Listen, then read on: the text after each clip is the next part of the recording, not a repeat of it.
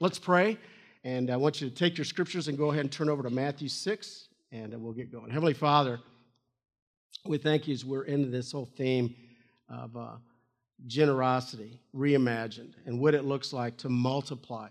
What it looks like is to allow your goodness to come into our lives and then to give it back.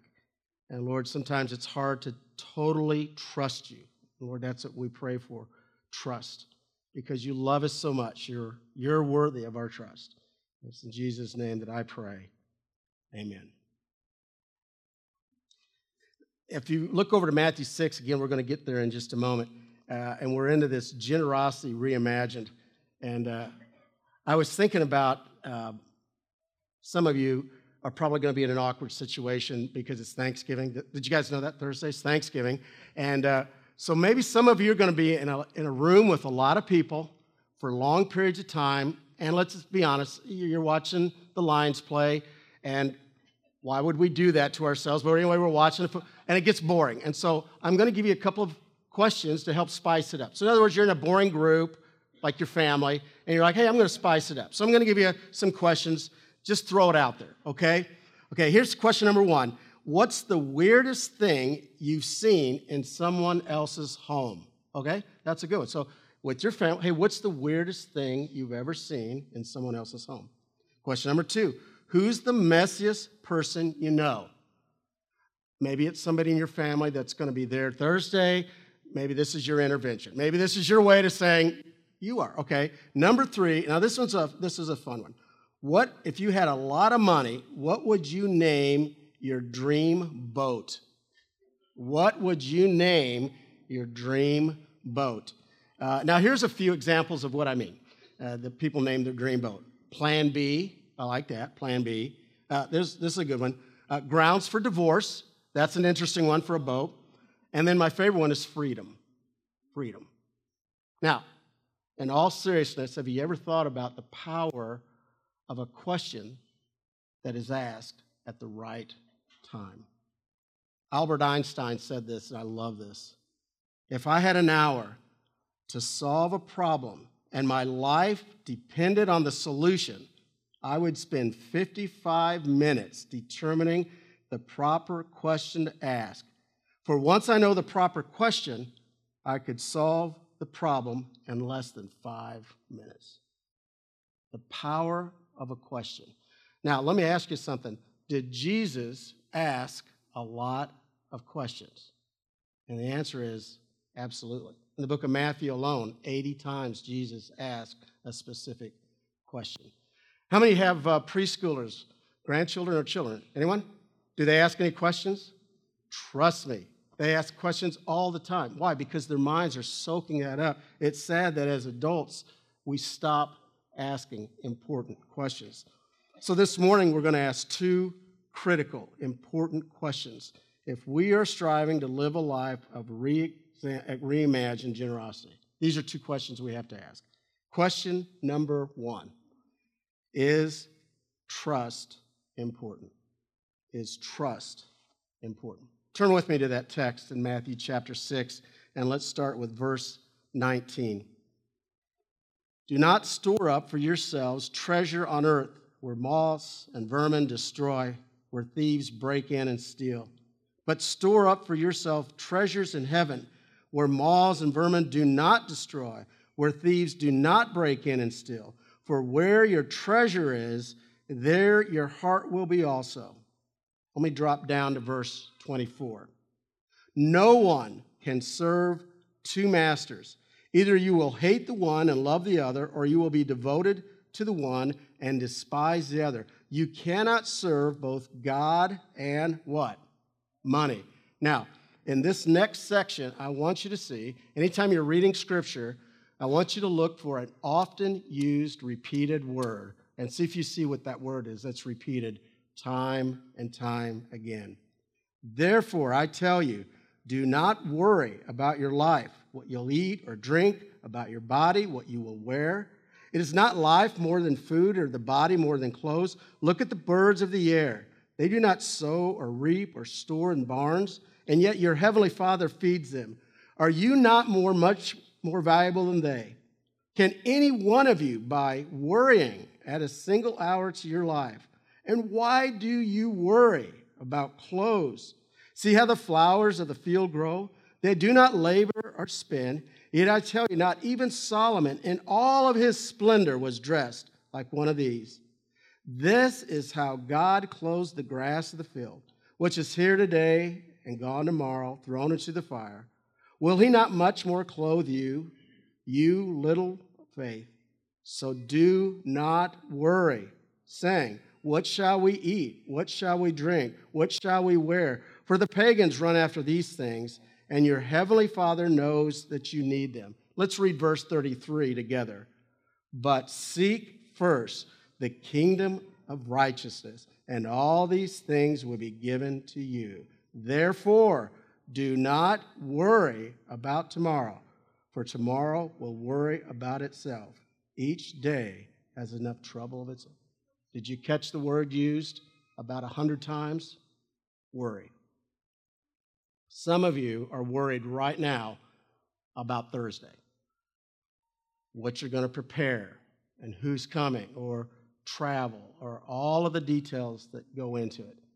One of the things I used to love to do is I would get up early on Thanksgiving morning, and I would go to Starbucks with my favorite book usually, and I would just for about an hour, because we would always drive to St. Louis and then up to see my wife's folks, and so it was a full day driving. So I had to, not liquor, I drank a lot of coffee. I know you're thinking, whoa, here we go.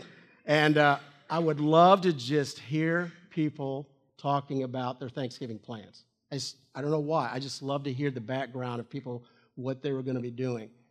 We all are busy, and we all know what Thanksgiving is all about, but here's the deal. We also stress and we worry a lot in our lives. I read about a survey that came out of Great Britain, and there were over 2,000 people that were surveyed about the subject of worry. They found that the average person spent 2 hours a day pretty much intensely worrying about something. 84% of those surveys said that they lost sleep consistently because they were worried about something. Now, of course, that's Great Britain. Let's be honest. We don't have that problem, right? Seriously. We all have that problem. What are the things right now you're worried about? Seriously, what are the things? 1 Corinthians 4:2 says, now it is required that those who have been given a trust must be proven faithful. Trust and faith. They're first cousins. God says, is trust important? And we would have to say, yeah, we know trust is very important. Now, an expert on the subject who deals a lot with shame and distrust is an author and a researcher. Her name is Renee Brown. She spoke a couple of years at our leadership summit there at Sherwood Oaks. And I actually have the article here that I think is outstanding. And I saw her sharing with a large group why trust is so important. And she came up with this acronym, and it was BRAVING. I never heard it put this way, BRAVING. Now, I'm not going to go through the whole thing, but I want you to just listen to a few of her words about trust and how important trust is. B is simply boundaries. There's no trust without boundaries. Reliability, and that's simply you do what you say you're going to do. Reliability. Accountability is a big part of trust. Accountability isn't being perfect. It's simply when you make a mistake, you own it. You wave the white flag and quickly say, I'm the one that made the mistake. Vault. Confidentiality. Integrity. Now, I love what she says about integrity and trust. I want you to listen to her words. This is so good. It's choosing courage over comfort.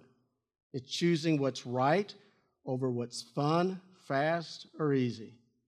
And practicing your values, not just professing your values. Integrity. Non-judgment is simply the idea of willingness to ask for help. And then generosity. We've been talking a lot about generosity. Trust is when you begin to give your life to Jesus Christ every day and you begin to trust others and you become trustworthy in your life. Generosity is a byproduct of that. And that's what we all should be striving for. We would all agree that trust is critical. I love this quote. I trust you is a better compliment than I love you, because you may not always trust the person you love, but you will always love the person you trust. My guess is this year, and this would be an extremely painful conversation, if I sat down with every one of you one-on-one and I said, this year, were you hurt from an individual that you trusted who totally dissolved that trust? And my guess is there's a lot of pain here this morning. I asked myself that this week, and I got to tell you, I didn't want to wrestle with that question. And then here's where it really gets tough. Have I been in any situation where I was not trustworthy, that I hurt someone? So if you're ever wondering, is trust important in a relationship? Absolutely. It's not an easy question, but it's a question we have to ask. And then the second question is trusting God important? Proverbs 3:5. I bet many of you, this is your life verse. Trust in the Lord with all your heart and lean not on your own understanding. How many of you have ever heard that verse? Yeah. It should be on a lot of folks' tombstone, really. We learn this the hard way. Trust in the Lord with all your heart and lean not on what? Your own understanding. We know trust is important, but are we willing to truly trust God? That same survey I mentioned, do you want to guess what the number 1 through 4 things that they worried about? Interesting. Number 1, work. Number 2, money. Number 3, the health of others. And number 4, their own health. Isn't that interesting? Now, I want you to think about money and those 4 things. Work, money, personal finance, somebody else's health, your health. Boy, money drives all those things. And so if you really want to pursue trusting God, here's where it gets real. Do you trust Him with your money? Now, let me be honest. And you already know this. I'm kind of weird. I'll tell you, I've known a lot of ministers, and almost every minister I know, they do not like to talk about money. This is where I'm weird. I don't mind talking about money at all. Number 1, I have none of it, so that makes it easy. But I'm serious. Here's a couple reasons why I don't have a problem talking about trusting God, especially with money. First of all, the Bible talks so much about it. There are about 500 verses on prayer, approximately 475 verses that deal directly with faith, but there's over 2,000 verses that deal with the priority of possessions and money. Jesus was demonstrating through His words and His life, we all need to have the right perspective about money. Why? Because can money be our master? Absolutely. Jesus said, hey, you can't serve 2 masters. Don't let money drive your life. Instead, let God drive your life, and then let the money follow. That's not always easy. And a lot of folks always ask me,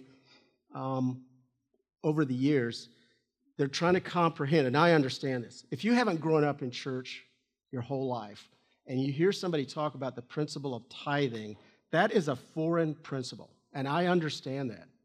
I mean, you don't use that word anywhere else.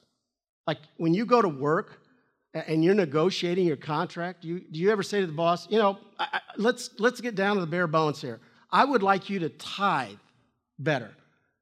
I would like you to think about giving me a 10th more. They're like, what? Tithing? What are you even talking about? But in church world, let's break it down what it means. The Old Testament principle, God says, is you should set aside 10%.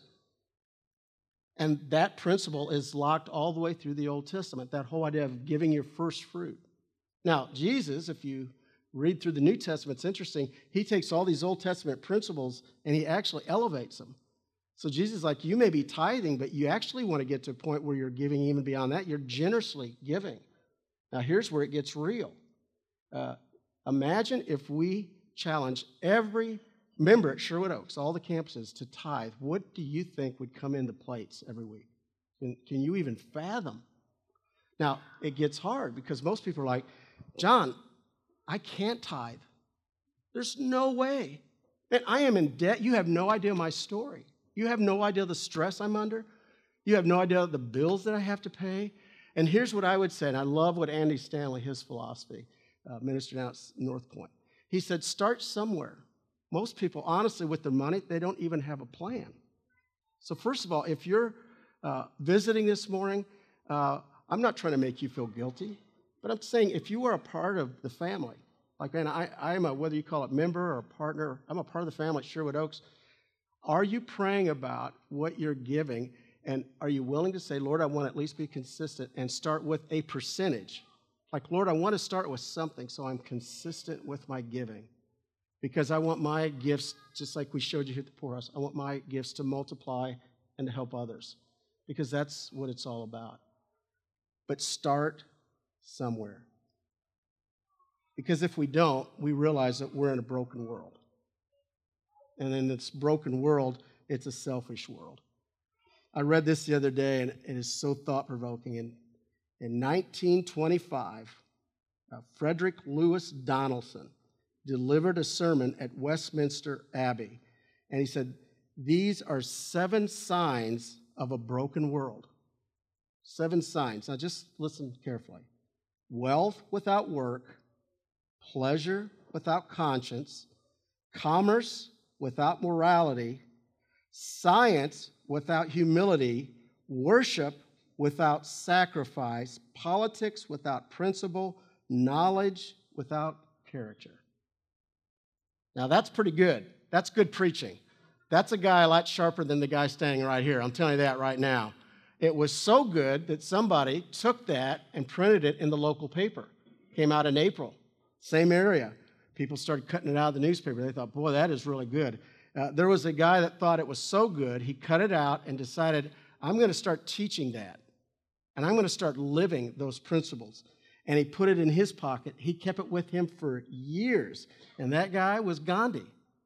And when Gandhi was assassinated, that was in his pocket. Now, I want you to think about those words. We go, those words are profound. That came right out of the Scripture. I mean, if you look at all of that. And then I thought, here's a guy that wrote that in 1925 in Britain. Anybody know what happened about a decade after he wrote that? Yeah, World War II.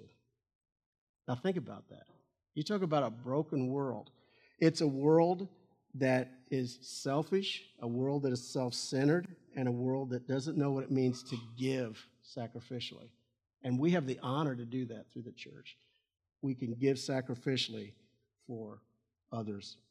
Chris Butler said this, trust is earned when actions meet words.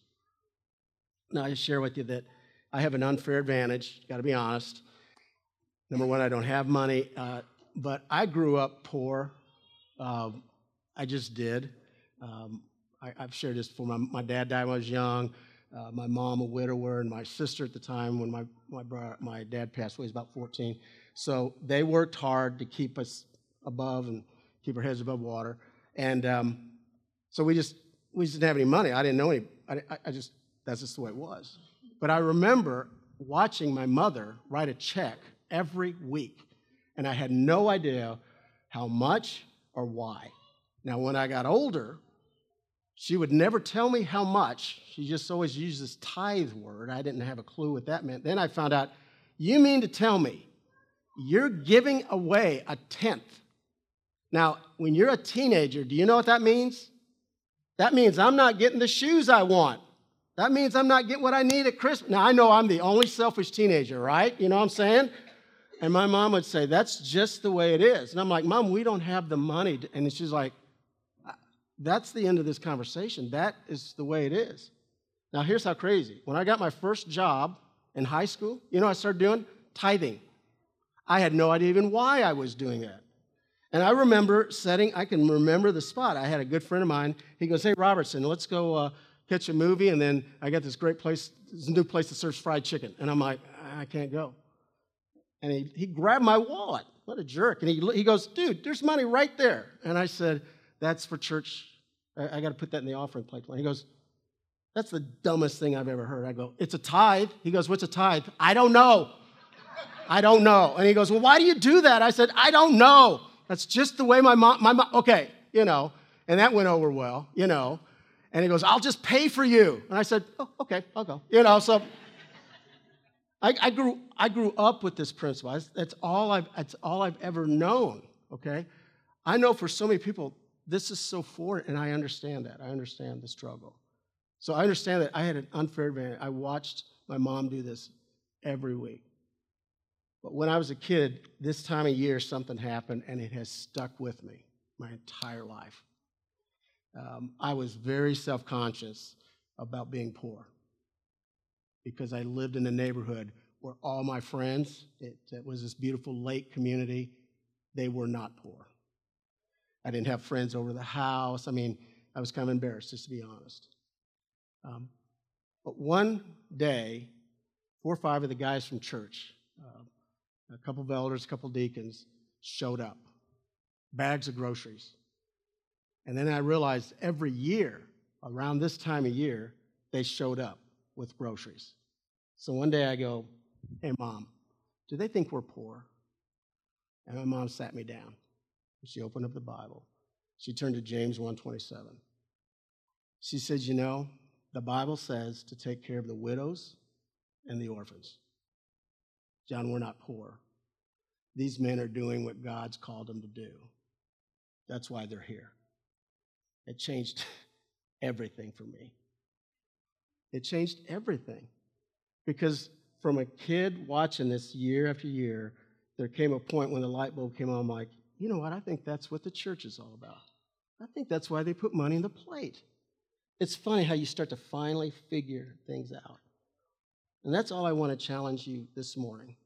When you talk about trust is critical. And we talk about trusting God, we know that's critical. And the toughest thing to trust God with is our money. It's our money.